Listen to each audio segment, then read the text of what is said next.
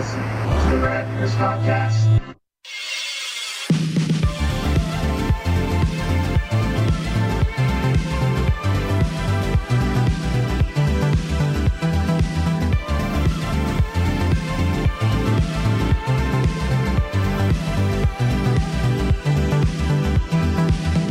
Hey everyone, What's up? we're back with a new Rad Years podcast for all y'all, and it's been a rainy couple of weeks. It was almost a week of rain here in the East Coast, Oscoys. Yeah, I gotta. As soon as we're done with this, I am gonna go. I'm gonna go cut that grass. Well, I gotta watch out for velociraptors. Yes, well, me too. Yeah, the high grass. That's where they like to hide. Mm-hmm. I have to work, but I would cut my grass this weekend. I'm going to do it because it finally got the rain it needed. I went like almost a week without cutting it. We're talking adult things here, huh? Yeah. So end of July, I think there's something going on the West Coast that a lot of people are interested in. And we're not talking Padres games. Is anyone? No. San Diego Comic-Con International. A lot of stuff coming out of there. DC is making a lot of waves. And what'd you think? I see what you did there. Yeah. Shazam, the Shazam trailer. Like, I guess they can't call it Captain Marvel anymore. They stopped. I thought you were gonna go Aquaman. Oh. Making waves. Well. So you didn't even realize you did it? No. You should have taken credit for that. That was kind of clever. We're recording in the morning, Squeezer, and you know how I'm not good. I'm not a morning person. No. Well, it is 9:45. Yeah, this is morning for me. It's late afternoon for you. It's almost dinner time. I already had fried chicken. Chicky fry. Nothing? No. I just dropped the Tom Haverford line on you? Oh yeah. It takes me a while to register things sometimes. Yeah, well, it's morning. That's why. Now it's funny. No, it's not. It's not morning anymore. People have been at work for hours. Well, anyway, DC's making the big splash. What'd you think? Like I said, they really haven't called Shazam Captain Marvel. They've been calling him Shazam since I think the 70s. No, the New 52 reboot.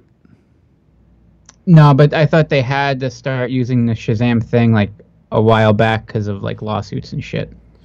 Or did I just read that wrong? No, there was lawsuits, but it wasn't DC. It was the comic book that was owned before. It was okay. DC sued that comic book that owned Shazam, and then wound up making a licensing deal and then buying them all together. Yeah, and it does get confusing with the whole Captain Marvel thing. Yeah, so they just call him Shazam now instead of Captain Marvel. And Billy Batson. So I saw the trailer. In my opinion, it was really fun. Yeah. I would say that. It looks like a fun comic book movie. Right. Not something that you would have seen come out in the late 90s. No. Well, to be fair, that's what they were. That was the stretch Batman Forever and Batman and Robin were going for. Joel Schumacher thought he was making pretty much taking the comic book page and bringing it life instead of just making a piece of shit. Ice to see you. Yeah. Well, again, to be fair, he kind of did that. That's the kind of shit that would have been in comic books then. But all right, it just didn't work. When you take the comic book page and blow it up to the big screen. When you take that particular comic book page and blow that up to the big screen, it doesn't translate well. Yeah. I thought DC made a really good comic book movie in Suicide Squad. A lot of people hated it. I enjoyed it. And Wonder Woman was fantastic. Mm-hmm. And it looks like they're kind of going with Ant-Man Guardians of the Galaxy philosophy with Shazam. Oh, that's a good And way to look at it. Yeah, making a fun a fun movie. The scene where they're buying beer in the convenience store sold me. I'm like, all right, this is great. And he's in his fucking full costume. Yeah. Because that's perfect.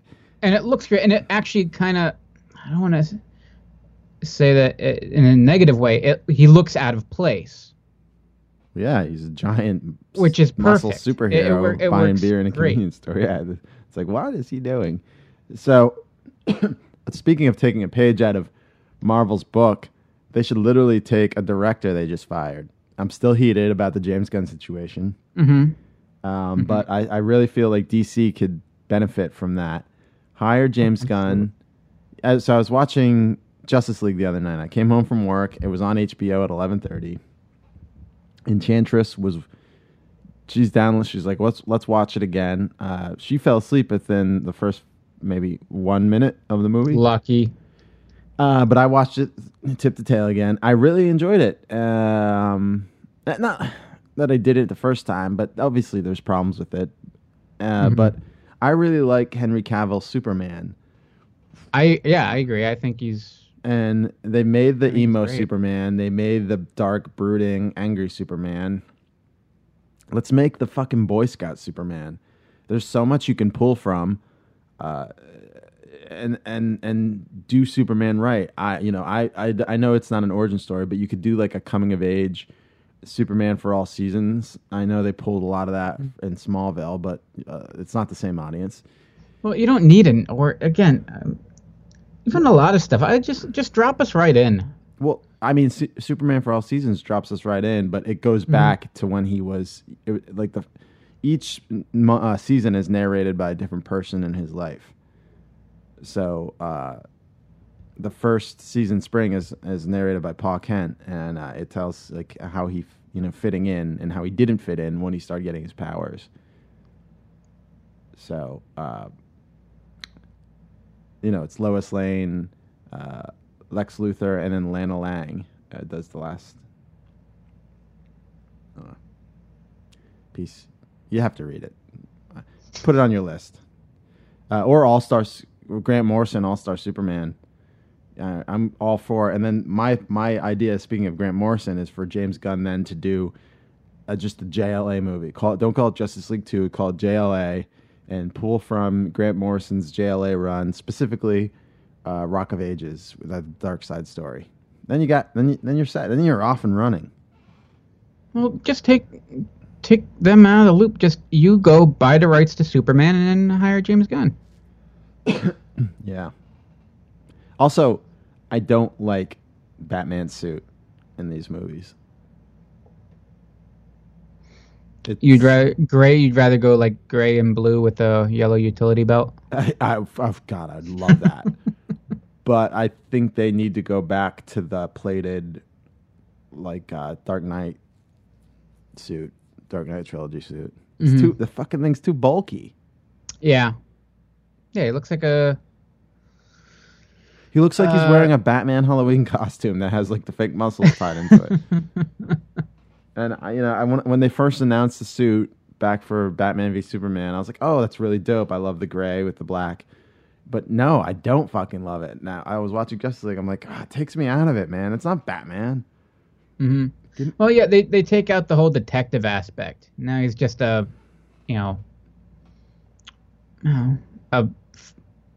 fighting. He's like a Terminator. Yeah, I guess so. Give me a Batman who. Yeah, I would like to see a thinking Batman movie. Let him be the detective that he is. Yeah, it would be, that in the books that would work better, but there's a way to do both and do it right.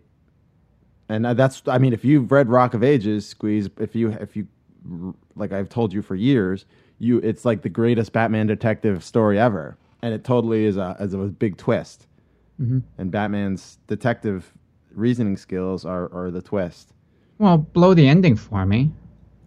I'm not gonna blow the ending. Well, now I know there's a twist, so now I'm gonna be looking for it. I don't know if you'll pick it up. The book? Yeah, probably not. What'd you think of Aquaman? Trailer? It looks good. It looks fun. And we'll see. I'll go see it. Mm-hmm. You know, I see everything, but if you say it's got your money, then I'm impressed. We'll see. It might. I mean, eventually it will. Maybe Redbox. It's hard to get out. Yeah, I know, but it looks cool, and it looks like they did some CGI work. Some CGI work with it.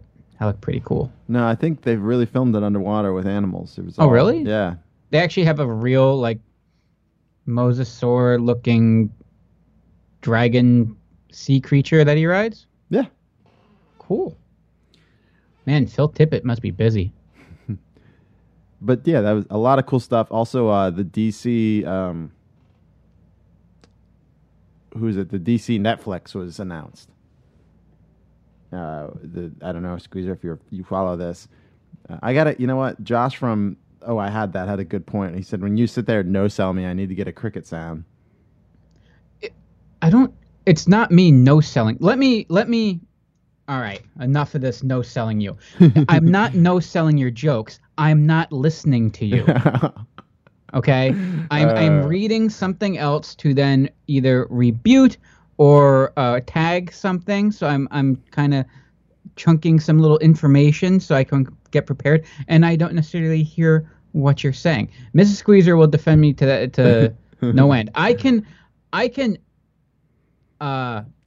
what's that fancy word that Ignore me? Here I go again. When you do things at the same time, multitask. Anthropomorphized? Yes, I can multitask with the best of them when it comes to operating a $200,000 piece of broadcast equipment and make dick jokes at the same time. Yeah. But if I'm going to read a blurb and listen to someone talk, forget it. Well, DC has released their Netflix. You're aware of that, correct? Yes. And then they announced they put out a trailer for their Teen Titans show. You're aware of that, right? I saw that, yes. And the big line that shocked everybody in said trailer was the "fuck Batman" line from Robin. That necessarily didn't sell me, but I'm interested in seeing a Swamp Thing live action show. Yeah, no, absolutely. So, also, I'll watch Teen Titans, but more so, and I didn't even realize, I thought it was just TV shows, the DC Universe thing, but it's like the comic book backlog that Marvel Unlimited has. Mm-hmm. And they were offering 15 months for $75, so I bought it. Oh, cool. It's like when I get those yellow letters in the mail from SiriusXM, like begging me to come back for like $30 for like 2 years. I'm like, it's just not. Sorry, you're not getting my cash. Yeah. That's a decent case of beer right there for a couple days. I every time my year's up, they call me and they're like they threaten me with a couple $100, and I'm like, no, I don't want it. It's cool. I'll listen to my phone. Like, oh, well, we could give you a year for $100. I was like, oh, you can now. Oh, that's interesting. All right. Well, as long as I get Howard Stern, they're like, oh yeah, you get Howard. I'm like, all right. That's how they get me. Got a year for $100. It's not too bad. You let it expire for a couple of years, and they'll give you like a year for like $30. Yeah. I am excited for, and you should all be thrilled about this. You know how I love long form monotony and detail. Yes. You know, Dennis Villuvian is taking over Dune. I thought you were going to say they're re-releasing hardbound physical encyclopedias. Oh, basically that's what they are in film form.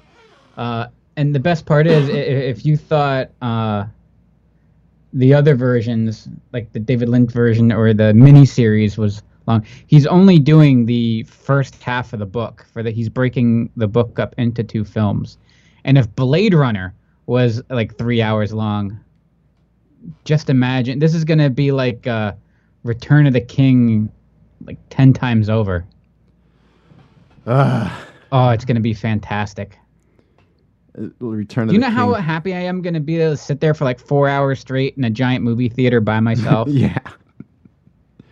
Oh man, I'm gonna have to. If when Enchantress and I eventually watch her Netflix DVD of the first movie, or we're gonna have to clear out a few days to get through it. That's how it felt watching 2049, and I like 2049, but I don't know. As you should. I don't know why they bothered to hire any other actors. It was like a one-hander with Ryan Gosling. I wouldn't say that. No, that he was the folk. I don't even know why they had advertised Jared Leto in the movie. He had some great scenes in there. Hit 2. Yeah, and they were fantastic. I suppose. I'm more disappointed that we lost Batista in the so first early. 10 minutes. What's that? In the first 10 minutes of the movie. Yeah. I go back and watch his little mini movie, the little short that they made of him over and over again. It's pretty good. Anyway, could I do some promos really quick, Squeeze? Yeah, go right ahead. This is for you, too, so I want you to listen. Okay. We're going to promote our website. What's the address? Radyears.com. Write it down. Hang on. No, I can type. Visit radyears.com today and relive your summer vacation from when you were a kid. And we don't have much longer on this because summer's fucking almost over. It's been over. Right. Read about going to see movies at the drive-in theater, and the oldest drive-in theater in America. My childhood obsession with Ghostbusters and Dick Tracy and Batman Returns. And you can look at pictures of my action figures collection that I actually have of them. How I spent my summer nights watching Thunder in Paradise because of Hulk Hogan and the rest of the WCW wrestlers he got jobs in. The art of staying up late on a summer night and sneaking into the kitchen and stopping the microwave before the beep, which we all still do. Yeah. Read about getting sick in the summer. Enchantress just had a cold, and I wanted to give her some orange Triminic and then bubblegum amoxicillin to make her feel all better. If you remember those, you could read all about them on radyears.com or relive the days of riding bikes all day and night, going to the mall, having super soaker battles. You could see pictures of my old toys, like I said, clips from our old local newspapers, watch old commercials, read reviews of the newest summer cereals and candy, and more. On what is it, Squeezer? Hang on. You weren't listening. Radyears.com. Yes, .net. We're going to roll right into a Halloween event. It's not Dinosaur Dracula's Halloween Countdown, so don't expect it in mid-August. But we're gonna make the summer. It's gonna be. I don't even know. Is it proper to say Indian summer anymore? I don't even think you're allowed to say Native American summer anymore. So, like I said, there's Halloween candy already out at our local Sheetz, and I saw it at the Giant supermarket the other day. They started stocking the shelves with Halloween candy. So it is coming, but not soon. We're going to stretch out summer as long as we can. This is also a kind reminder to subscribe, rate, and review us on iTunes or your Apple iPhone podcast app, or wherever you listen to this. If you like the show, it's the easiest way to help us out, and it costs nothing to do. And it really helps us get the show out there to other people. So subscribe, rate, and review, and you can help us out. And I'm done. That's my plug for the day. Nice job. Thank you. So what are we talking about today? I honestly don't remember. It's been a week since I had these notes done. Yeah, well, it's Summer Blockbusters 2. Summer Blockbusters 2. And it's about the time we did it last year because we're approaching the end of the Summer Blockbuster season. We got in about another 2 weeks. Then you get into that August dumping ground. Right. I think the biggest one just came out, the last big one, Mission Impossible, 17. Oh, really? You know what? I see trailers for it, but I don't, halfway through the trailer, I'm like, I kind of just tune out. I don't need to know a broad when it's gonna get released or anything. I like the trailer for it, and we're actually gonna go see it. It's got 98% fresh on Rotten Tomatoes. People love it. Really? Yeah. Maybe it's just here. I really loved the first one. The first one I loved, but I was so young when I saw it, I really didn't understand it. It was 22 years ago. I did too, but it kind of blew my mind. I'm like, oh wow, I kind of have to. I felt like I was smart watching it. Yeah, there was a lot of great set pieces and action scenes in it. Yeah, And it really freaked me out about riding on top of elevators. I'm never doing that again. Yeah, you don't want to you don't want to do that again. But Also, I love that one, and I just felt like that one was so.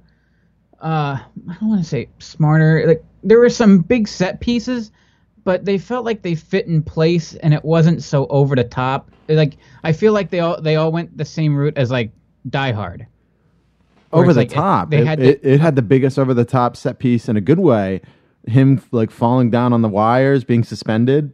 Oh yeah, but it wasn't parodied and gimmicked and talked about for years after that. Well, that's what I mean. That was like my favorite scene in the entire movie, but it wasn't like him jumping like from one building to another, like the equivalent of like a city block kind of thing.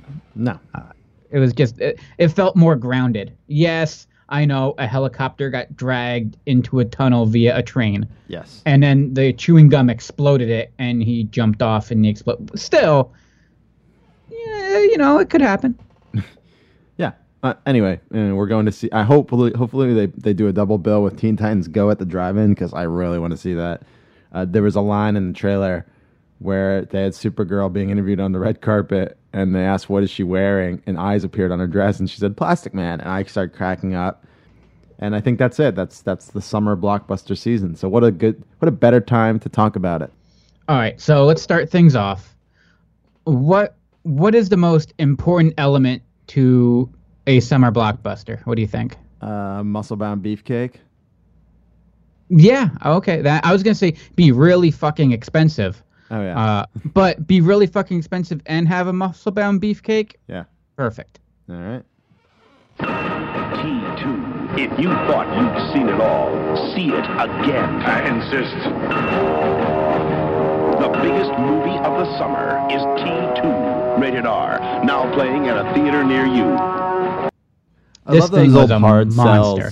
sells. Those old hard sells. If you think you've seen it enough, you haven't. See it again. I insist. The best part about this one was it was a 15-second clip. They didn't. It wasn't one of those 80s, early 90s, let's just regurgitate random lines at you. Whereas now I feel like commercials and trailers, they basically, here is the entire movie summarized for you. Now please go see it, despite the fact that, everything's going to happen. Back then, it was they just took every line that you can think of and just put it in a mishmash. Somewhere in there is a nice, happy gray area where trailers actually really work. Terminator 2 Judgment Day. This was a 4th of July release. It came out July 3rd in 1991. And they were on such a crunch because they wanted to get this movie out on time for the holiday because they thought this thing was going to make a fortune. And it did. I mean, it brought in... $520 million in the box office on what was a $102 million budget, which at the time, despite the fact that people just pretend Cleopatra didn't exist when you adjust for inflation, was the most expensive movie ever made at the time. Yeah, it cost a fortune, but it did set a precedent in CG effects. It wasn't until people saw the T-1000 that they realized, maybe I can make dinosaurs. Yeah. Yeah, absolutely. And to James Cameron's credit, it was basically the abyss that kind of gave them like a foundation to work with. They're like, all right, if we can do this, we can do this. Yeah, that's essentially how CG graphics in Hollywood started, the abyss. And then James Cameron was like, all right, I'm going to do this. And then George Lucas saw that, unfortunately, and realized he could start working on episodes 1, 2, and 3, but Spielberg saw it and realized he can make Jurassic Park. Yeah. And I mean, he was going to make Jurassic Park anyway, but he was going to use basically his original plan. The same techniques that they've been using for 30 years. No, his original plan was stop motion. Yeah. Yeah. But thankfully, they did a mix of puppetry, animatronics, and the CG. It's the mix that makes it work. Yeah, you can't have all CG. They learned that even in Jurassic World, they had to have some animatronics. And Terminator 2, I mean, was just a big mix of practical effects and CG. They shut down miles and miles of highway for like the chase scene at the end with the tanker and the helicopter. And I mean, this was all legit. Like now you'd probably end up keying half of that stuff in. There was a helicopter chasing a tanker, and they had to get the steel mill, all that. Like the production level on this movie was just enormous. And then yeah, the T-1000. Like I had on my VHS copy, it had like a little like behind the scenes thing on it, like how they did it, and it just blew my mind. And for me, like this was my first, like I don't count Batman '89 as like my first big. This was my first exposure. Like this was what a summer blockbuster was to me. This was my first one, because to me, like Batman '89 was like, I felt like at that age, like this should be normal. Like okay, it's Batman. Like because I was in my own little world. I lived Batman, so I didn't think anything of it that the whole world didn't run on like something like Batman. It was just, this is what we do. So for T2 to come out and then be something different, something that I hadn't really seen before, because I was, what, I'm not going to, 8, 9? You know, I didn't see the first, Terminator until after I had seen T2. Now, to be fair, and credit to my parents, they did not take me to see this in theaters. I saw it on my own when I probably wasn't supposed to. Okay. But it was awesome. And I was still freaked out. Like we talked about this before when we were talking R-rated action figures. The T-1000 spearing Todd through the mouth while he's drinking the milk still like haunts my nightmares. Yeah, I guess you had trouble watching Sopranos when he showed up as the dad and got busted out by Tony. Mm-hmm. That bothered me too, because that's all I could think of was just that visual.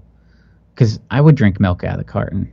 And that's probably my biggest fear to this day, is being speared through the mouth by a cyber. What the fuck did they call him? It was a big technical kind of name. It sounded cool. A robot? But yeah, I don't want to get speared through the mouth by a giant metallic liquid robot arm. Yeah. That's on my top 10 list of things I don't want to have happen to me. But yeah, I mean, half of or not half, sorry. For $100 million budget, a tenth of that went to Arnie. So he, right there, that was 10 mil in his pocket. And then it was like 50 million production cost, and then a ton of marketing. And then good old Mr. Cameron got to pocket some decent cash too. But it paid off. I mean, it was supposed to be it too. They weren't going to make any after. Like Cameron went into this saying he's going to make a sequel to it, and that was it. Like he didn't see it as extending the franchise or anything. Yeah. Now he's working on a new one, right? He's involved. Basically, it's a direct sequel to this one, to T2. Different timeline, different multiverse, kind of different Earth. We're basically having this on different dimension, time split, so they can just pretend the other stuff didn't happen.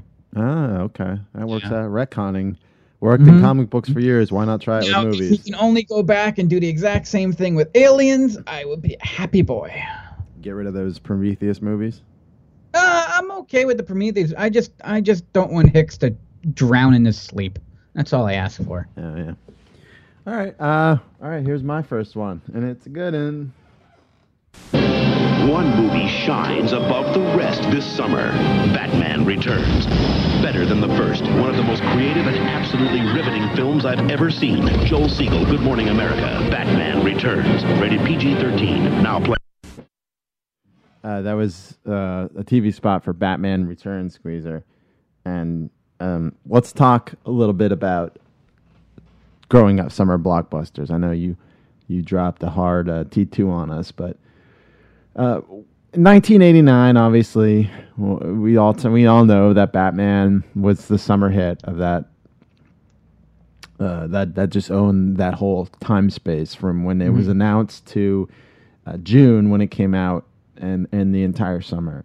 In 1990, Disney dropped Dick Tracy on us, which you could read my thoughts on our blog, radios.com. that and 1990, Dick Tracy, huge. We all wanted to be Dick Tracy. We all wanted the wristwatch, walkie-talkie. 91 was Rocketeer. If you could agree with that one, right? Yeah. Wasn't as huge as either Not of those. as huge, but it was fun. I was definitely into it. I was into it for sure. Well, I'm not saying when I wasn't into it. I'm just saying it wasn't as big as. No. Like Batman was huge. Dick Tracy wasn't as big, but also huge. Rocketeer was just a little not as big as those two, but still big. And then finally in 1992, we got our long-awaited sequel, Batman Returns, came out June 19th, 1992. And my dad took me to see it for my 10th birthday. The Saturday after my birthday, my birthday was Friday, the 10th. In July, we went to see it. We went to a matinee. It was showing at 1:40 in the afternoon at our local Tillman 8, the theater that I fell asleep in Enchantress's lap the other night while we went to see. There's having a Studio Ghibli festival. So we saw Princess Mononoke. And not that I didn't like it, but I'm a tired boy.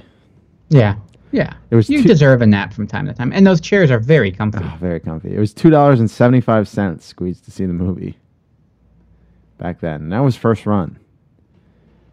So if you, I want to go back a couple of weeks, how big this movie was. I don't even know if they still do this, but Topps released the official movie souvenir magazine for Batman Returns. I think I had that. Oh, I definitely did. My dad was out at a cable convention in San Antonio, and he came back with this $3.50 magazine. The magazine cost more than the movie. That's what I thought was great.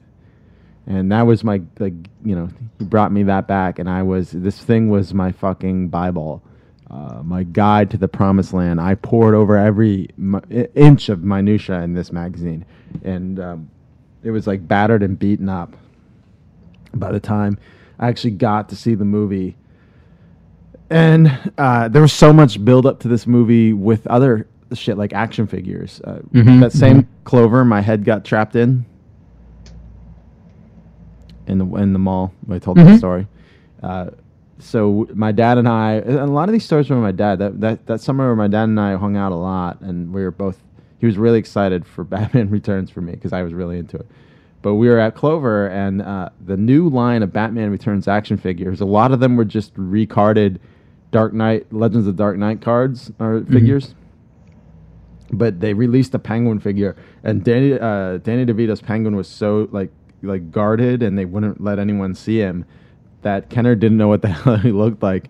So they just repainted their old. Back in the early 80s, they did a line of Batman figures, and they had a Penguin from the comic books. So they just took that figure and repainted it black and red and white, but it looks so cool. Yeah, and I think that worked out for the best. Yeah, it was still a cool figure. We never got the actual Danny DeVito Penguin. About a year later, they'd put out the animated series figure, and it kind of made their Penguin look like him, so that was the closest you could get. I still have that figure. I posted a picture of it on our radiators.com. Also, they put out these. Remember the company Ertl, ERTL? What'd they make? Die-cast, Matchbox. Oh yeah. So they made a line of die-cast, and they made the same line for the first Batman movie. And I had the little Micro Machine ones, and I still do. I have them on card of the little Joker van. I was obsessed with the villain. So there's a million Batmobiles, a million Batwings, but give me the fucking villain vehicle. So the same goes for Batman Returns. They put out the Batmobile, they put out the Bat ski boat, and they put out Penguin's duck vehicle, which I had to have. I remember we got those from Kitty City. I now have the full collection that I wrangled off eBay. And then let's move on to Toys R Us. We're doing the whole gamut of toy stores here. That's where I got my first actual Batman proper. It was Deep Sea Dive Batman. This bastard's awesome. He's in this neon yellow suit. And he comes with this little boat thing that he holds on to. that shoots a missile. Really cool Batman. It was the first I had out of that line, and really cool. I have one that's like beautiful condition. It's one of my favorite action figures. And then, of course, for Christmas, and we're talking, this is 6 months after the movie came out. That's how popular this was still. Mm-hmm. I got the Penguin Commando set. It came with 2 little penguins that were very lifelike. Our beloved penguins. Yes. And you could strap missile backpacks onto them. It might be the greatest toy of all time. Yeah, it's a great one. So then came, my mom would take us often shopping to these weird malls outside of Philadelphia. And there was one called Franklin Mills. It was kind of like an outlet mall. Are you aware of this mall? Mm-hmm. Yeah, I've kind of been there. So we were there, and there was a KB Toy Works store there. And I said to my mom as we were leaving, I was like, hey, can we check and see if they have the Catwoman action figure toy there? Because she was hard to find. She came out later in the line. My mom's like, oh, no, we've looked at the KB at home, and they don't have it, so they don't have it here. And I stopped, and I used my mom's logic against her, and I think I scared my mom for one of the first times. I was like, remember when you were looking for clothing at the one store and they didn't have it, but you called the other one, they did, so we went and got it? I was like, maybe the same thing works with KB Toys. And my mom's just staring at me. She's like, he wins. Take him in. We went in, and lo and behold, they had the Catwoman. So the drive home, I was playing with a little dominatrix and her whip. Yeah, it is kind of, I don't know what's more inappropriate, her or if they would have done like a legit penguin figure. Or, you know what? No, it's 2 birds with missile launchers on their backs. It's probably actually more disturbing than the dominatrix with the whip. Right. I also would pick up at the KB in our South Mall, our KB proper. It was actually a K&K toy store, and then turned into a KB. But I got the Robin figure. And I was confused as a young lad. I was like, this is a Batman Returns Robin figure. Mm-hmm. There's no Robin in the movie. And this Robin looks just like the new Tim Drake Robin from the comic books. I was like, this is fucking awesome. Also, I was really into WWF action figures at the time. I mean, everyone was the Hasbro face. Oh, sure. Figures. So a lot of figures, I had would join in wrestling matches in my ring. Well, the Robin immediately became me because he just got a giant R emblazoned on his chest. A, I had to be Robin when I was a kid because I had an older brother, and B, he's got an R. It's Ryan. He comes out to the ring, so that was me. But I love that Robin figure. And then finally, in August of '92, we were down at the beach, our Rehoboth Beach in Delaware, and I kind of told this story before. They had that Applause Batman Returns Penguin doll for sale in the Candy Kitchen store. Mm-hmm. And, my parents got it for me, and I carried around, and he had like a cloth jacket on, and he was the Danny DeVito proper one, his gross flipper hands. I carried around this goddamn thing like it was my teddy bear forever. I love this fucking thing. It was hard plastic and freaky looking, but that's the kind of world we lived in 1992 when Batman Returns came out. That was a summer blockbuster. All summer long, it was huge. And it was going up against Universal Soldier, A League of Their Own, Sister Act, Cool World. They re-released Pinocchio with that fucking horrible scene where the kids drink alcohol and turn into donkeys, have to work in the salt mines. There's lessons to be learned there. There's lessons to be learned. So, yeah, that's Batman Returns. I kind of, told the stories of my childhood from it instead of telling the plot of the movie, but I hope you've all seen it. Squeeze. That took up a bit amount of time. Let's move on to your next one. Tell me, what kind of man is he? A mindless barbarian. For passion. Not a king like you, my lord. If we join, we'll have what none of us have ever had before. A country of our own. For freedom. Why the help? Because of the way you're looking at me now. For love. What will you do without freedom? Will you fight for just one chance? Braveheart. Rated R. Starts Wednesday, May 24th at theaters everywhere. Nothing says summer blockbuster like massive historical epic, and nothing says massive historical epic like being massively inaccurate. But that aside, Well, who I mean, doesn't love massive battles? the truth doesn't make for like a heartwarming story. Well, actually, the real story actually is even more compelling, really. But so Mel Gibson, he loves his historic epics. This is where he kind of started it off. So in 95, If you don't acknowledge her, she's going to keep going. Hi, Schmuffin. Hi, Schmuffin. Yep, All right, I'm hi. sorry.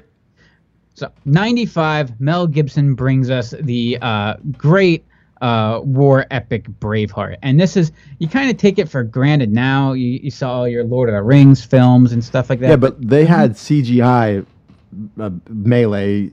This was all real people and animatronic horses. Yeah, well, real people twice on both sides. Because, see, they only had like a $70 million budget for this. Yeah. So they had like the actually used the Royal Military over there as extras, and they would dress them up as like the Scots, and then when they would like flip the camera around and you would get like the reverse, like the other side of the battlefield, it was the same guys just wearing like the English outfits. Gotta save money. Yeah, you gotta save money. We've done that. We shot us looking at someone across the street, and we were looking at the same exact spot where we were standing. Yeah. It's movie magic. Just like you could have a battle of Stirling Bridge, like in the movie, and not have a bridge. Yeah. They kind of left that part out. I didn't see Braveheart until I was in high school. Oh, really? Mm-hmm. I loved this as a kid. 'Cause, like, for me, like, this was, and like I was into history, and that didn't, as a kid though, when you're like 12, you don't know that what if history is right. And you look at all his movies, and yeah, they're entertaining. Now I looked up, and there's a list of top 10 most inaccurate historical films of all time. Yeah. In the top 6, Mel Gibson is represented 50% of the time. Is The Patriot one of them? Braveheart is number 2. It's considered the second most inaccurate film of all time. Well, Longshanks was doing all those things. Prima Nocta was a thing. And No, Longshanks it wasn't. What? No, I read it was. no. In rare cases. All right, well, I'll believe you. A lot of that stuff was just kind of blown out of proportion. Yes, that stuff does happen throughout history, but to this, a lot of the people that even existed and like he fought like weren't even born yet. It was all jumbled all over the place. U-571 is considered the most historically inaccurate film of all time, seeing as it was an American submarine that captured the Enigma, and it was really British. Like, the Americans had nothing to do with it at all. And in fact, they even apologized to the British people after the fact. It's like, yeah, we should have just made it the way it really happened. But you want to sell those American tickets because our money's worth more. Yeah. And then, of course, The Patriot and Apocalypto. I didn't see Apocalypto, but I love The Patriot. And again, The Patriot was fun, but if anyone has read a social studies book at any point, you know that's not how it worked. One thing I did really like about that movie, and I think is still popular to this day, is the soundtrack squeeze. Oh, absolutely. The scores. It was epic and like just sweeping. And they even used it again, and I think everyone called them out on it for a trailer for The Two Towers.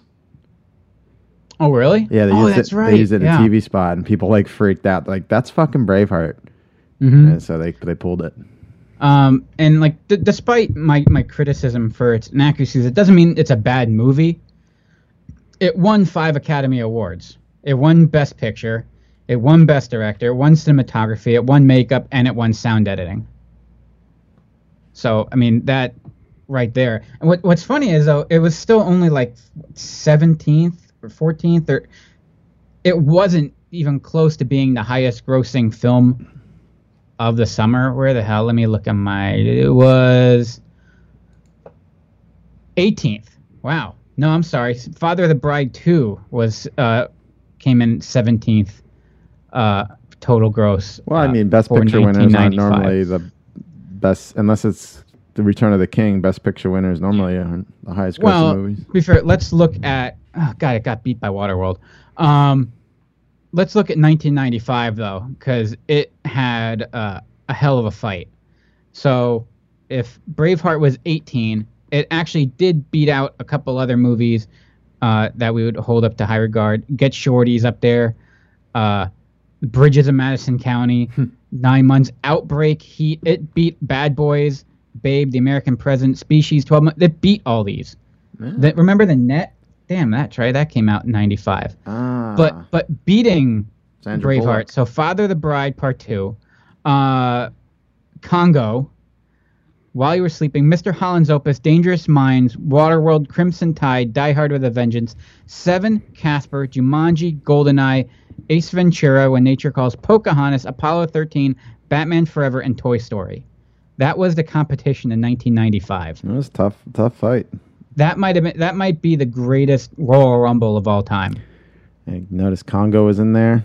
Congo is. That's what I was watching that 16. summer. That's why I missed Braveheart. Because you were watching Congo over and over again? I was just watching Congo. But yeah, I loved it. It was my first big sweeping epic. I think me too. It's what got me into those movies, and then I was disappointed by a lot of them. But this one was always. I still like watching this when it's on. Or yeah, it's if you can just sit back and enjoy it for what it is. You know, it doesn't. It's not a history book. You're not supposed to watch it and learn learn a historical lesson from it. You're supposed to enjoy it. It's a film. Yeah, it's not teaching you. But then I'm sure if it wasn't rated R, teachers would lazily roll it into your classroom and let you watch it on this. I'm pretty sure I did watch part. Like they cut out the TV edit stuff.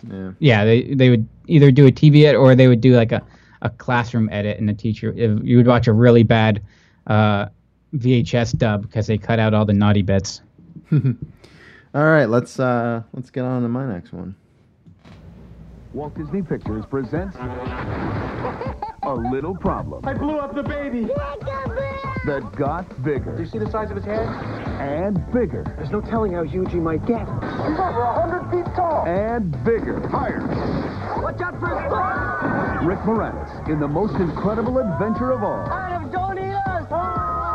Honey, I Blew Up the Kid. Nothing can stop him now. Starts Friday, July 17th at a theater near you. So, late July at the drive-in theater in 1992, same summer as Batman Returns, this was the big movie. And this did good money. And this was a sequel to Honey, I Shrunk the Kids. This time Rick Moranis reverses his shrinking gun, and it shoots the new baby, the toddler they have in their house. Imagine if Squeezette was turned into a 50-foot monster. Yeah. She'd probably run right to the mall, rip open the Disney store, and take all the Frozen toys. Mm-hmm. Yeah. This movie was sued. There was a lawsuit before the movie was even released. In 1991, Paul Alter, who claimed to have come up with the idea of an oversized toddler, said that that was his idea. He wrote a screenplay called Now That's a Baby. I like the name. Now That's a Baby, which wasn't made into a film, but apparently he said people at Disney read it. Well, you got to protect it. That's why you need an agent, and then you can't. Yeah, he won the trial.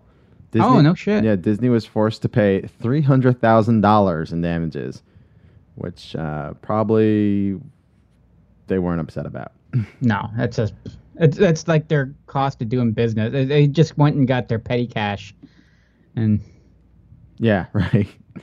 Because this movie was number one when it opened, making $11 million dollars and grossing a total of almost $60 million in the U.S.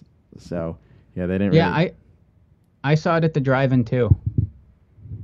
I remember. I think I might have been at Becky's, not Shankweiler's.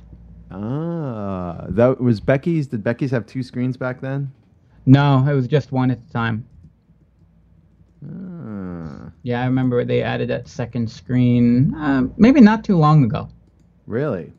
Maybe within the last 15, 20 years. Maybe the last 20 years.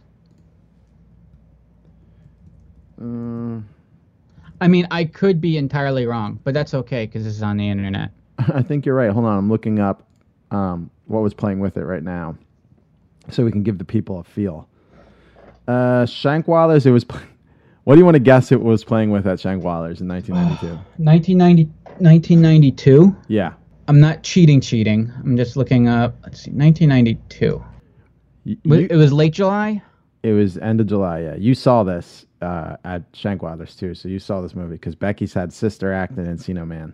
Okay, I was gonna go with Sister Act, but Batman Returns? No, Batman Returns was never at Shankweiler's. Oh.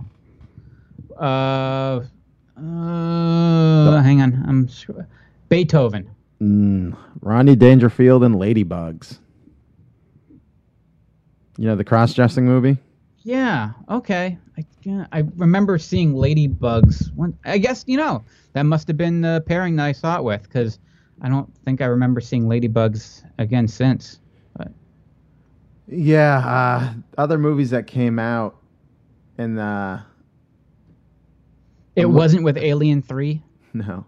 Oh. Boomerang, Unlawful Entry, Man Trouble with Jack Nicholson and Ellen Barkin. Playing with a lot of, there's a lot of random other movies. So we saw this, obviously, and you did, at Shankweiler's, the oldest drive-in theater in America. You could read more about that on radyears.com. I went to see Incredibles 2, which was paired with Infinity War. What a good pairing. Oh, that is good. Yeah, at Shankweiler's earlier. I always wanted to be one of those people that lived across the street. Yeah, so what my dad would do was, like, when we drive past it, he'd you could get up on a hill and kind of see the screen, and he'd tune in the station, and we'd listen to it for 5 or 10 minutes. Oh, that's cute. So, but yeah, the movie was lackluster at best, but at the time, even as a kid, I wasn't blown away by it. I was blown up by it. Oh. Yeah. $60 million, though, so I consider it in the blockbuster realm. Plus, it was a drive-in movie, so summer blockbuster. Moving on, Squeeze, your next pick. You have been chosen to defend the realm of Earth in mortal combat. Prepare yourself for the ultimate battle between good and evil. Mortal Kombat. Flawless victory. Rated PG-13. I remember the first Mortal Kombat movie. We all wanted to see this movie. Yeah, I remember this fondly, and critics didn't love it. No, well, it wasn't a good movie, that's why. You know what, though? Okay, if on a bell curve, as a video game movie, it's phenomenal. Yeah, you're right. As a video game, it's phenomenal. Yeah. And I mean, you tend to forget this movie. It spent 3 weeks at #1, and it also helped launch the career of Paul Anderson, who then went on and maybe did give us some better video game movie if you're into the Resident Evil movies and stuff. And he married Mila Jovovich, right? Yes. Aren't they making another? I think there's one more coming out. Yeah. I don't know. I get scared.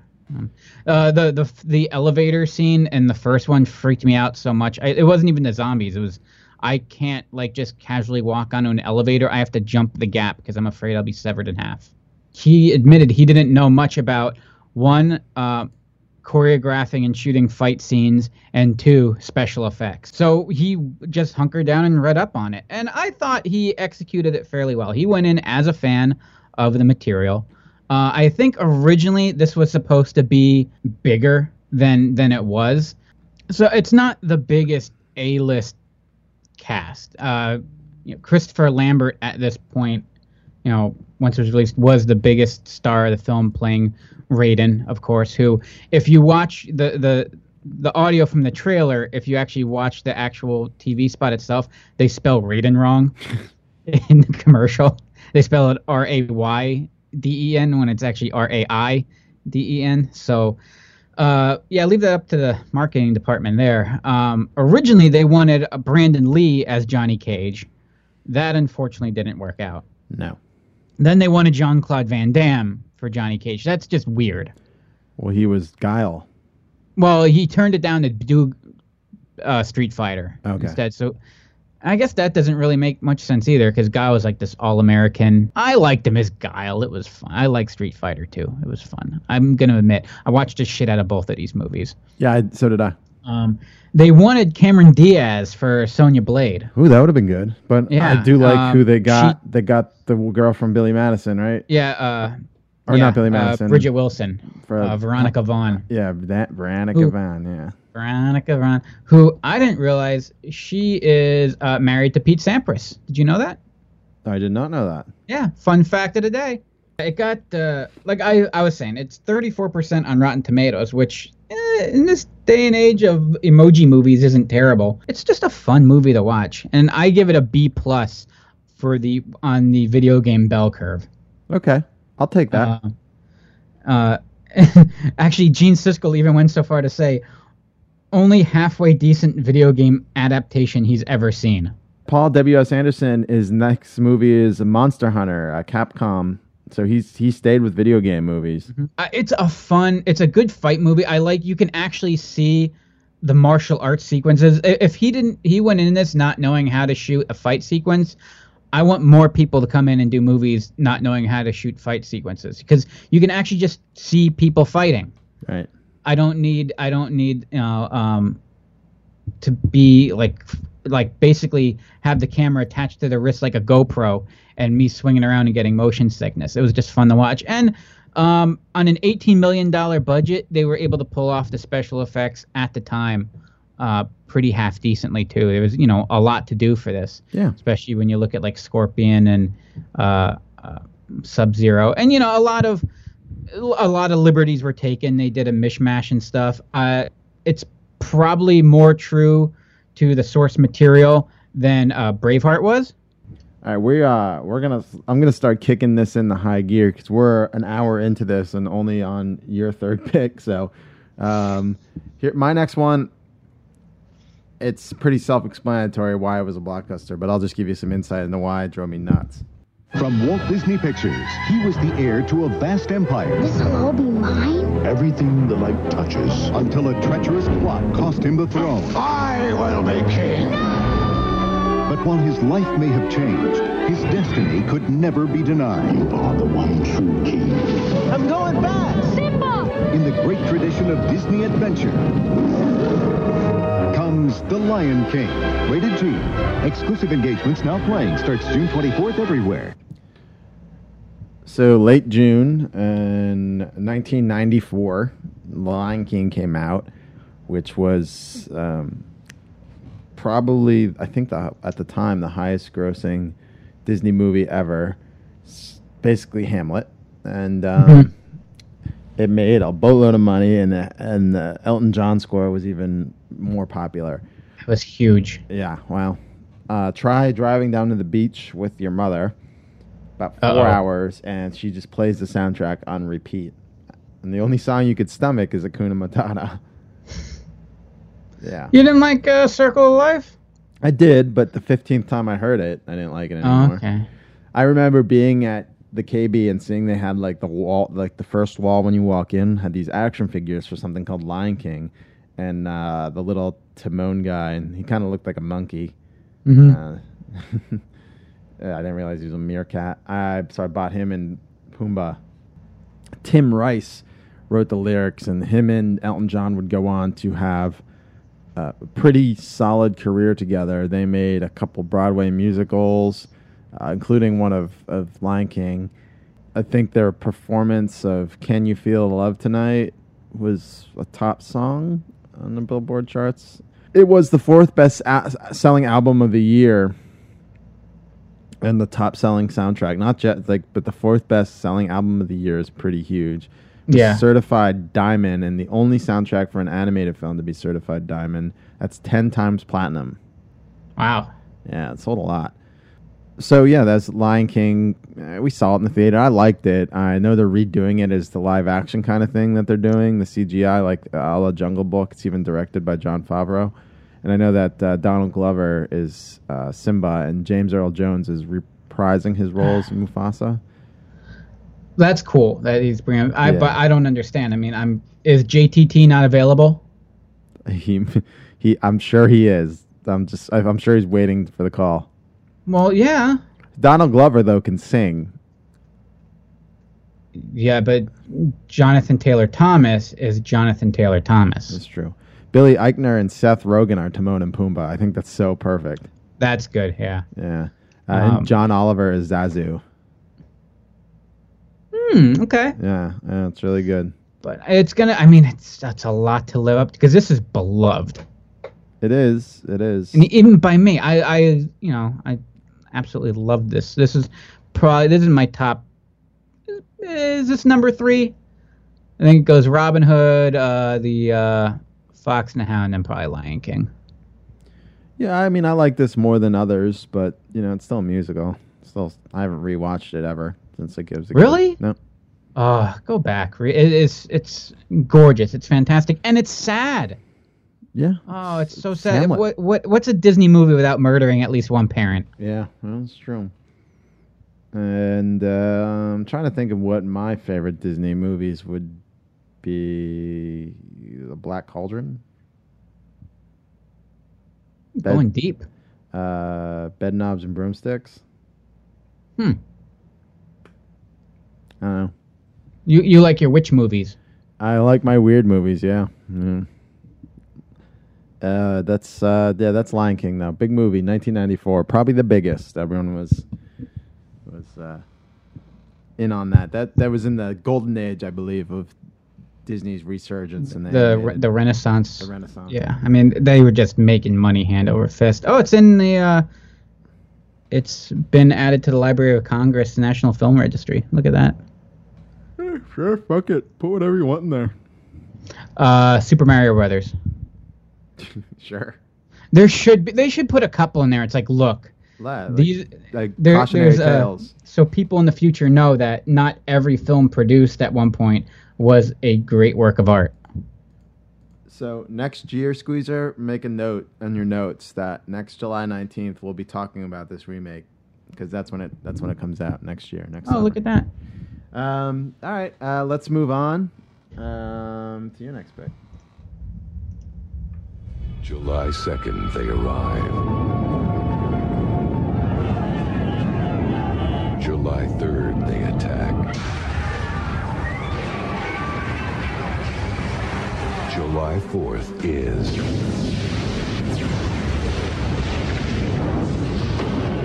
Independence Day.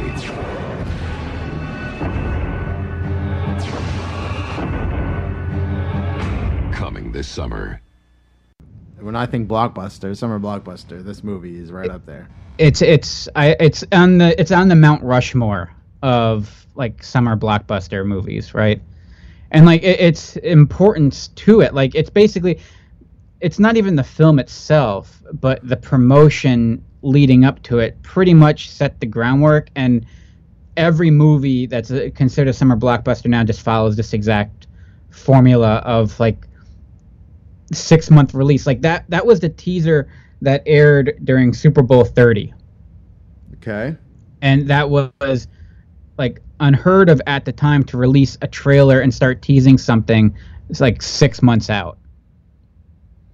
Like there was a marketing. We've talked about, what Batman did and like Jurassic Park and stuff, but Independence Day just ratcheted up to just an obscene level and just putting themselves out there, just marketing, billboards, commercials, merchandising.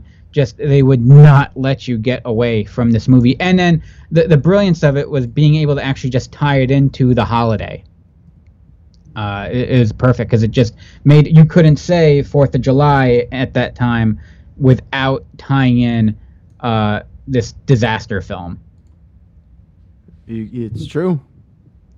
Did you? I mean, it was just worldwide mega hype. It was also the first time, maybe not the first time, but it set the again the limited early release. So yeah, it came out. It was released on July 3rd, but they did an early one-day release, just like you do now, where you go to see your Infinity War Thursday night. Independence Day really like they were the ones like this is going to make so much damn money. Let's open it up early. Okay. And it did. I mean, it made $817 million. It almost made $1 billion. And then you throw in merchandising and stuff. The action figures weren't the greatest thing in the world, but it did come with the vehicles were awesome. The ships between the F-18 and the alien, the fighter. I had those two. Those were a lot of fun to have. They were awesome. So it comes off of. They were coming off of Stargate. Mm-hmm. And someone just threw an idea out at them, like, what would you do if like the aliens arrived? And they're like, well, in all the alien movies we've seen so far, it's like the aliens like travel across the galaxy and then show up and then start hiding in your backyard. And it's like, well, I would immediately start blowing shit up. So that's where the idea came from. And they penned it, and within 24 hours, this thing was greenlit. They sent the script out, and within the day, they were like, "Here, take our money." What would you say was the release date of this? Early release was July 2nd. Okay, so it came out, yeah. So yeah, it was released to actually coincide with the days in the film. And I remember this news coming out like long back, like when it was even coming out that, because I think they might have tried using it for marketing purposes, that originally the U.S. military was involved in providing resources like, the fighter jets and logistics and like how things would function and what a command center looks like. And then they said, but you have to pull out anything about Area 51. We don't want you talking about it. Wow. I'm like, well, it's like a third of the script takes place in Area 51. Maybe even more. And so the U.S. military then pulled their support, and they had to go out on their own. Was this 1995? This was, well, that 96 was the release, but yeah, it was in production for a while. Oh, okay. I just remember. I'm just trying to see where it was playing this year. So keep talking amongst yourself. Oh, okay. I will. So even after the release, like they put so much money in to make money. Of course, it's an investment. They spent $30 million just promoting the VHS release. A couple months later. Sure, made big bucks. So they spent almost twice the budget of Mortal Kombat to just sell VHS tapes. Good for them. and I'm sure it sold like crazy, didn't it? Won an Academy Award for Best Visual Effects, clearly, and it was nominated for sound mixing. Did you see the sequel, Resurgence? No, I did not. I didn't either. So I'll get there. Let's see what it was. And I can't let out the fact that the cast is epic. You have Will Smith at the height of Will Smith being awesome. You have Bill Pullman at the height of Bill Pullman. You got Randy Quaid at the height of Randy Quaid. At the height of Randy Quaid, and you have Jeff Goldblum in your movie as It's Jeff Goldblum. It's Jeff Goldblum. It's Jeff Goldblum. It's Ian Malcolm. Yes, you have Ian Malcolm doing Ian Malcolm things. Basically, they cast Ian Malcolm for their movie.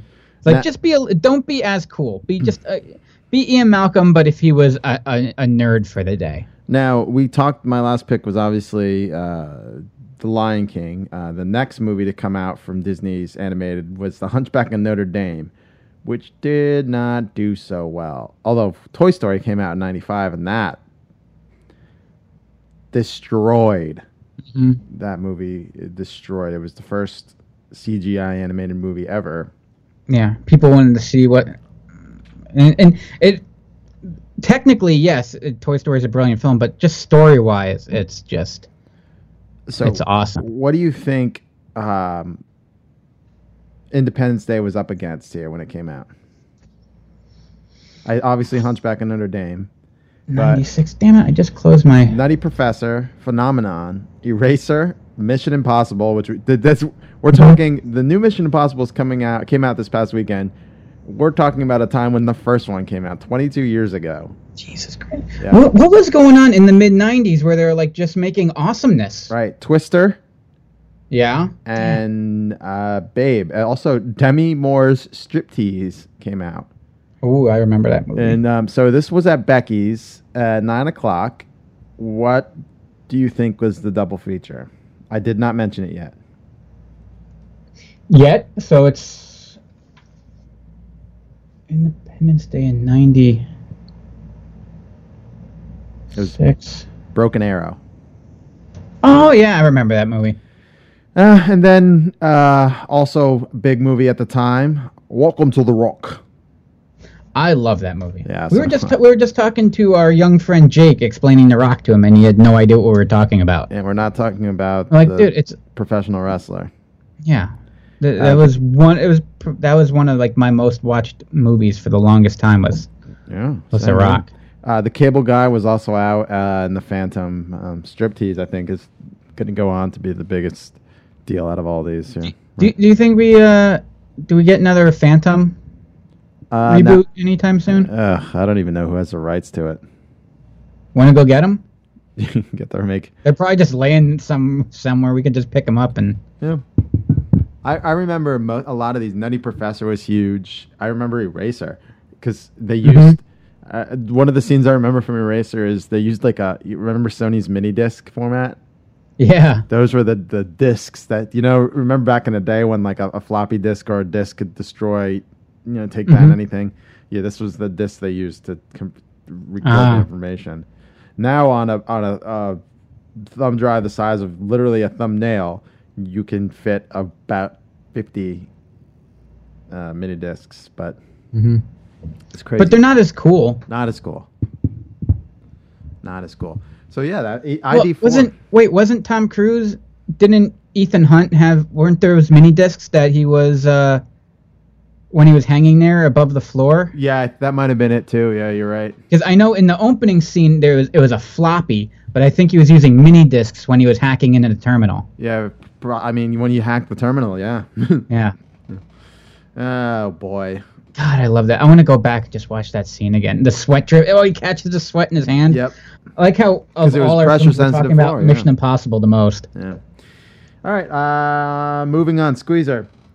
Would you I'm going to tell you, my next movie made over $100 million in the box office in I believe it was 1994. It made almost $200 million off a budget of $75.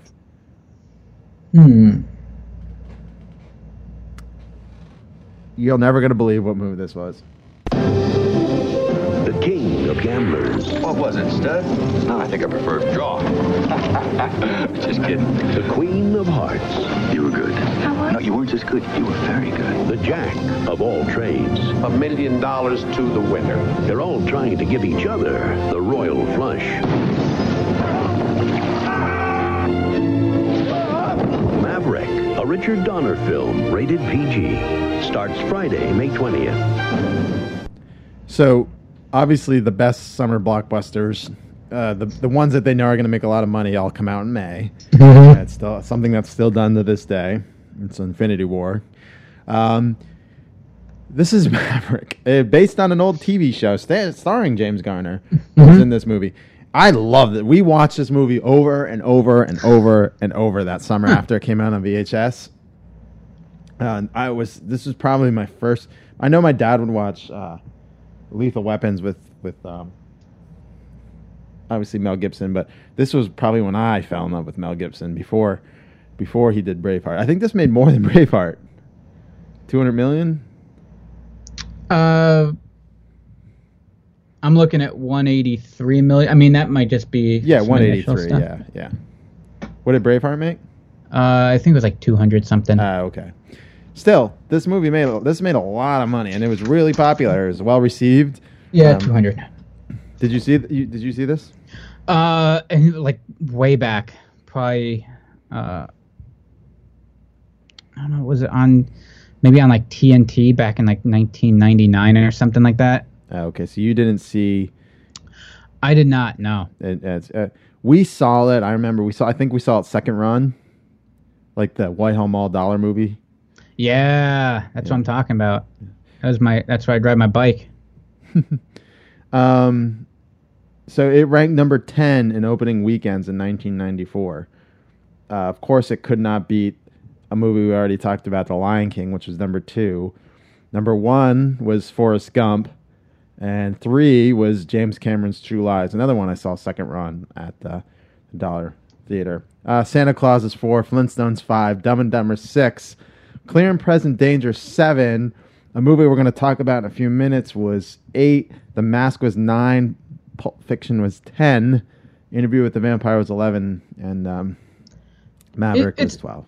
It's not a nostalgia thing when I go, holy shit, those are like epic movies, right? No, they were. Yeah, they were. Disclosure was on there at 14. Star Trek Generations 15. Stargate 17. Naked Gun 33 1/3 was down at 23. The Crow 24. D2's on that list, number 30. This is all 1994. Angels in the Outfield at 26. I remember seeing that. Where did I see Angels in the Outfield? I want to say that was at the Roxy. I probably saw that for $1. Beverly Hills Cop 3 was 34. We talked about that movie. Junior, remember that one? Yeah. 40. Street Fighter, 42. Major League 2, 45. It was all 1994. Oh, God. Shawshank Redemption, 51. What? What a sad state of affairs. Wyatt Earp's down there at 55. It says... Reality Bites. That says it all. Good year for movies, 94. Milk Money, 78. Made $18 million. Hey. Speaking of Shawshank and then going back to the Dune thing, I'm hoping they bring in Roger Deakins for that. That would be awesome. Blue Chips, remember that movie with Shaq, 58? Oh, yeah. I have a blog coming up that I'm half written about Shaq Mania in the early 90s, and Blue Chips is right up there for a part of it. Shaq Mania in the early 90s? Come on. I don't think Shaq Mania has ever ended. That's true. Yeah, there was that epic peak of it, but is he one of those guys that you can just throw in anywhere and you're happy that Shaq's there? During the celebrity softball game at the All-Star game this year, yes. Shaq came up to bat, and the pitcher's like, you're crowding the plate, and he's like, I can't help it. He's just so huge. And then Teddy Roosevelt ran out and gave him his comically huge glove, and he was wearing it, trying to play with it. It was just, and he whiffed when he was at the bat. He doesn't care. He's just up there having a good time. Yeah. He's fucking Shaq. We kind of went off the rails, and I didn't really tell you about this, but it's a Western movie, and it's fun. It's about gambling on a paddle boat. Go see it if you haven't. But, yeah, the summer blockbuster, man, that was fucking Maverick, baby. Let's move on. Squeeze, your next pick. I saw this in a movie about a bus that had to speed around the city, keeping its speed over 50. And if its speed dropped, it would explode. I think it was called The Bus That Couldn't Slow Down. You shouldn't mess with Daddy, boys. In a race against time. What do you want? I want money, Jack. The city's on a collision course. It's been a step ahead every time. Now, Guts will get you so far, and then they'll get you killed. Get up! You got nowhere to go! the only way to stop There's a bomb on a bus. If it drops below 50, it blows up. is to go faster. Floor it!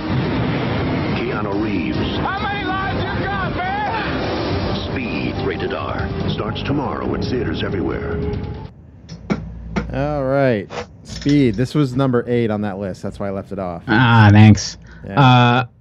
I mean, to me, I remember seeing this and like, this is the coolest movie ever. Yeah, I fell in love with Sandra Bullock in this movie. I fell in love with Keanu Reeves. So. Oh, I did in. I was in love with Keanu Reeves already. Bill and Ted. Oh, okay. Fair enough. The fact that he shaved his head for it, though, like they actually, when he was cast for it, they were kind of like uncertain. He wanted it, so he's like, took it all off. They're like, "What did you do? You're Keanu Reeves." Right. Stephen Baldwin turned this down. Man, I bet they're happy he did that. They wanted Stephen Baldwin, and he said, "No, it's too much like Die Hard." Well, he was kind of big at that time. When did Usual Suspects come out? That next year? No, Usual Suspects I think was 94 as well. Yeah, so that's... Oh, yeah. All right, fair enough. In hindsight, yeah, you look kind of like looking back. Like, what were you thinking? But it's one of those things where you look back and, like, if that did happen, it'd be a completely different movie. Because the whole movie revolves around that chemistry of Keanu Reeves and Sandra Bullock, and it just works so well. Yeah. And of course, and then you got Dennis Hopper just being Dennis Hopper. And I've never really been upset of a supporting character dying in a movie than when Jeff Daniels gets blown up. I was heartbroken. Jeff Daniels. I mean, spoilers. He had a better movie that year, but not much. Dumb and Dumber. Oh, Dumb and Dumber. It shows his range, those two movies. Yeah. And the fact that Dennis Hopper can both play a sadistic bomber, madman, and King Koopa. Yeah. I'm so glad we knew exactly where one of my favorite actors of all time, and I still will call him King Koopa just because. Well, he did such a good job with it. He was having fun. He was having fun. They were all hammered. Yeah, they were all the fact that they proved that you can still make a functional film and get it released and make back a fraction of your budget, but be shit-faced in the process, that gives me hope. I liked it as a kid. I did too, but that doesn't mean it's good. I liked a lot of things. Question: We kind of mentioned Jeff Daniels and we talked about Jim Carrey. What would you say Jim Carrey's 3 biggest movies that made him were? Jim Carrey? Yeah. I would say Dumb and Dumber, Ace Ventura, and The Mask, right? Oh yeah, The Mask. Thank you. All came out in 1994. Wait, seriously? Yes, all in the top 20 releases that year. Dumb and Dumber 6, The Mask was 9, and Ace Ventura was 16. Wow, all in the same year. All in the same year. Shit, why did I think that they were like? Why did I feel like I thought like it was like The Mask came out later? Yeah, well, it's what it seemed like. Yeah. Huh. No, The Mask was released in July 29th of 1994. Dumb and Dumber was released in December of 1994. And Ace Ventura, Pet Detective, I think was the first, February of 1994. So yeah, he took the whole year, but he got out 3 movies. Damn. Yeah. Good for that's impressive work. That is, and they made a lot of money. They made a damn lot of money, and just beloved. Yeah, I mean, if you think Jim Carrey, those are the 3 movies you're thinking of. Dumb and Dumber is my, by far my Dumb and Dumber favorite out of all of them. Everyone's favorite. But yeah, they when did Batman and Robin come out, or Batman Forever? 95. Okay. Yeah. Wow, so he was making bank he got bank for Batman and Robin. Yeah. Because of what he did. And it made money, so. Mm-hmm. And then he did, I think, Batman Forever made 184 off of and opened at 52. So that was his highest grossing out of all those. Batman Forever. His highest grossing movie of all time, though, I don't even know what that would be. I think maybe... Eternal Sunshine of the Spotless Mind? I think maybe The Grinch. Probably. Yeah. Those like Christmas movies. 260. Right behind Bruce Almighty was up there, though. 242. Really? I don't think I ever saw Bruce Almighty. So, yeah, that's Speed. Yeah. Actually, funny thing, so Graham Yost came up with the idea and wrote it. But most of the dialogue and that he admits was all written by Joss Whedon. Oh, really? Mm-hmm. Yeah, he's responsible for the majority of the dialogue. Yeah, he was doing a lot of ghostwriting in Hollywood back then. Yeah, I don't think he actually has a writing credit on it. He was like just a partner on it. They brought him in just to SAG liven rules, it up. after a certain point, guys can't be added to the credits. So. And it was even offered. They went to McTiernan too. And they're like, "Can you do this?" Oh, really? And again, just like Too much Baldwin, like he's Die like, Hard? "Nah, what's that? Too much like Die Hard." Too much like Die Hard." But he's like, "Give it to my buddy John DeBont." John DeBont, who was the DP on Die Hard, he also did Black Rain, Hunt for Red October, Basic Instinct, and it was kind of Die Hard 2 on a bus. Well, it's like Speed 2 only on a bus instead of a boat. I wasn't sure which Simpsons Speed reference to use. I had to go with Homer's. Yeah. Milhouse is just as gold. And this guy did go on then. So DeBont did Speed. He's a DP for the longest time, but after Speed, then he got Twister, then he did Speed 2, then he did The Haunting. Okay. And then he was a producer on Equilibrium and Minority Report, and then he went back and directed the Lara Croft Tomb Raider, one of the earlier ones in like the early 2000s. Oh, the Angelina Jolie. Yeah, and I think after that, then that was his last movie that he directed. Well, I don't think it fared as well. But I mean, to come as a DP, and then in the mid to late 90s, you do Speed, Twister, Speed 2. Don't just call it Speed 2. Call it by its full name. Speed 2, Cruise Control. Thank you. I saw that in theaters, and I was so bummed. Yeah. Like, why did I think I was going to come and find something different? Like, well, because the bus Speed works because streets aren't infinite. On a boat, you can drive out infinitely into the ocean and never have to worry about slowing down. Yeah. And just, well, Speed 2 is also, like, it was an action movie, and yeah, it was some of the stuff was over the top, but it was also really clever in its execution. Yeah, Speed? Yeah. Like the scene, yeah, oh yeah, oh, absolutely. Mm-hmm. And again, it's also very, even though originally it was all supposed to like take place on the bus. Like the story wasn't going to expand much more beyond that. Right. And on a lower budget and maybe a more, if you're looking the more psychological thriller kind of way, and like look at the tensions of the people on the bus, and like that would be a really awesome film too. Right. But if you're just making a sweet ass action film with a bus jumping gaps, I'm surprised Sandy Bullock signed on for Speed 2 Cruise Control. Yeah, you thought at that point that would have been below her. Yeah. Maybe she was contractually obliged. Maybe, could have been. I don't know. You'd think she would have had some pull by then. But if it's in writing. But as far as I'm concerned, Speed is the best movie of all movies that have buses with bombs on them where if they drop under 50, they explode. I think it's the best one out of all of them. I think you're right. What was she? Okay, so she did Demolition Man, which she was great in. Everything's a Taco Bell. Mm-hmm. Wait, it's come true. Yes. Demolition Man is real. Right. Then she did Speed, and then she did The Net. So that's why she did Speed 2, Cruise Control. You didn't like The Net? Not particularly, did you? I kind of did. I guess it was a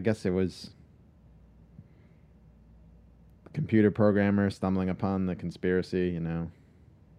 You weren't a fan? You were smarter than me. You saw through all that stuff.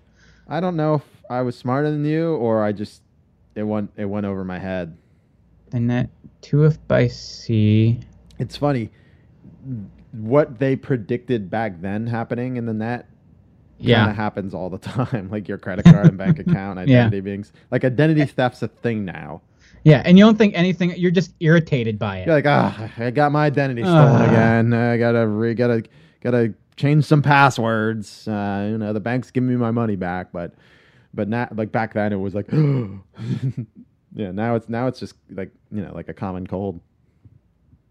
Wow, she is a busy lady. Who, we talking? Sandy Bullock? Yeah, she does not stop. No, she's like maybe there's a year there, or a year where she takes like a year off, but then she'll do like she didn't do a movie in like 2003, but she did 3 in 2002. Yeah. She did 3. She did 3 in 2009. Like it. Yeah, she keeps busy. Yeah. But I mean, and those are release dates. It's not like, oh, you worked like that one day that year. No, you're like working year round. Yeah. It's just when the movie gets released. Yeah. Also, like the release is almost more work than the movie itself because you gotta do press. And I mean that she's one of those people that you put out there. Yeah. To promote. Unlike Bruce Willis, you put Sandy Bullock out there to promote your movie. Yeah. He won't insult the press. Which is he out there now selling glass? I don't think so. I think M. Night goes and does that on his own. And I'd take James McAvoy. Is he in Glass, Bruce Willis? I would think so. I thought he wasn't in it. Oh. I thought it was just... Did we see him on an elevator? No, but I know someone that saw him. Mace Windu. I know. Yeah, they filmed Glass in in Allentown. And because it's close enough to Philly for M. Night Shyamalan. And they actually filmed it in the same location they used to shoot Forensic Files at. Yes, they did. And we, I believe, were working a hockey game that day. And a certain member of our crew got on the elevator with Sam Jackson. And all he could muster was, Mace Windu. Oh, yeah, Bruce Willis isn't it? I'm sorry. He's David Dunn.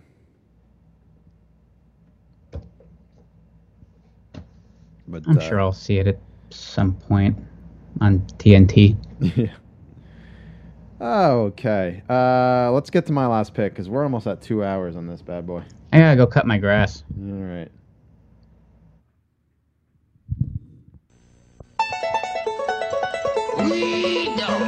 Jed Clampett may be the world's newest billionaire. Absolutely.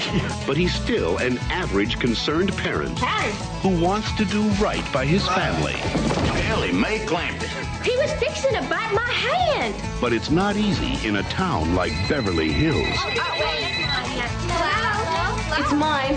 20th Century Fox presents Jed. Hey, good as sock. That's real nice. This here's what I carry. Jethro. Finally figured this game out, Spanky. Granny. Ellie Mae. It's Russell. Mr. Drysdale. That's muskrat fricassee, and we don't skimp none. So, Wait, they weren't done listing people. Okay, hold on. So obviously they're gonna list Lily Tomlin as. I love this movie. My dad was a big fan of the TV show, so he took us kids to see this idiot of a movie. But it was so charming. It was the fish out of water, but set in the '90s. So they did a lot of like '90s jokes. Like everyone had cell phones and beepers in Beverly Hills. Now everyone has cell phones all over the world. Dabney Coleman is the banker trying to deal with all the money because they struck oil, And then there, what's his name? The father of the woman who sings X's and O's. Oh, Rob Schneider. Rob Schneider. There you go. He played the me a while. Yeah, he played the little scumbag trying to steal their money. He was with Leah Thompson, who was trying to seduce. Wonderfully played by Jim Varney, Jed Clampett. Diedrich Bader, one of my favorite character actors, playing Jethro. And Jethreen. You really can't get any better than his performance. Electronic Whittler. Even Cloris Leachman as Granny. There's just really good performances in this one. You know what? I'm going to admit to you. So I might, the way you're talking about this now, I might go back and rewatch this and give it a shot. You should, because it is. Because I'm come clean. I didn't enjoy it. Really? I don't know what it was. Like, I was just turned off by this movie. I don't know why. But I like the cast, and I love Jim Varney. I think he's one of the greatest, and Cloris Leachman's hilarious.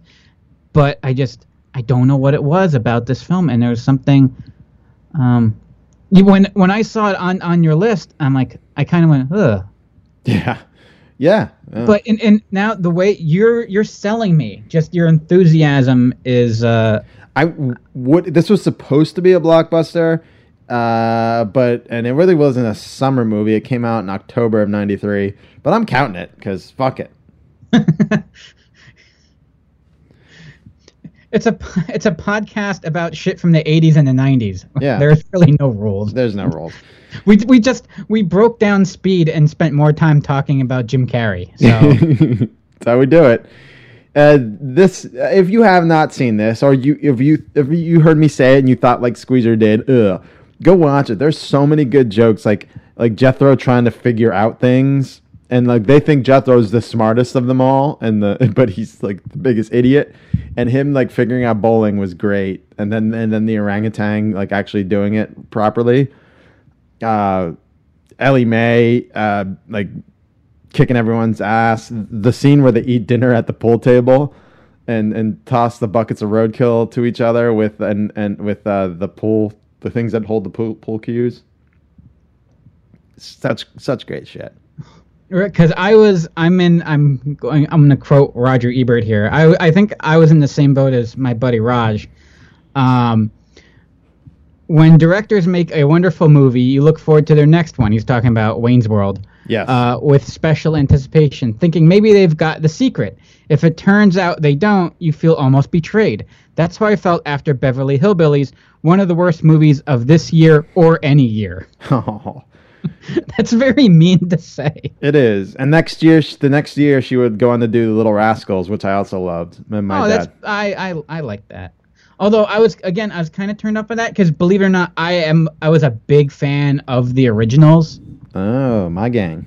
Yeah, I like the My Gang. And there's something about, I don't know if it was just seeing them in color.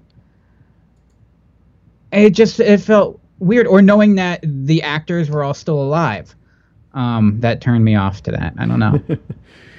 Oh boy. So that was our summer blockbusters. I was wrong about the last one coming out being Mission Impossible. On August 3rd, Disney releases Christopher Robin. Which looks adorable. The Winnie the Pooh live action. It does look really good. And if Christopher Robin all of a sudden starts shooting H and pulls out a lightsaber, I'm gonna get so giddy. Yeah, great movies by Ewan McGregor. Trainspotting, and he's going to be in my Landstalker movie one day. He's prime for it because we're in talks. It's a hot property. We're in talks. They're one way, but we're talking. Yeah. Cease and desist letter come yet? No, it's still one way. I'll let you know as soon as I get that one. Oh, okay. I'll be like, "Ooh, look, I got mail." You're still excited for mail, even if it is a cease and desist letter. But yeah, we gave you another almost 2-hour Radios podcast, so you're welcome. I mean, you probably didn't know this about Jim Carrey before you listened to this one. Believe it or not, he wasn't in Speed. People are going to think that. He wasn't in any of the movies we talked about. But we did talk about him, and this was fun. And next year, we're going to have to dig even deeper and bring you 10 more summer blockbusters that came out in October. And who knows, maybe we'll talk, who are we going to talk about in the next one? When we're talking about, let's think of another summer block. When we're talking Street Fighter, maybe we'll talk about Jeff Bridges. Why not? This was fun, and we'll be back next week with more Rad Years. I'm RK. I'm Squeezer. You guys have a good one.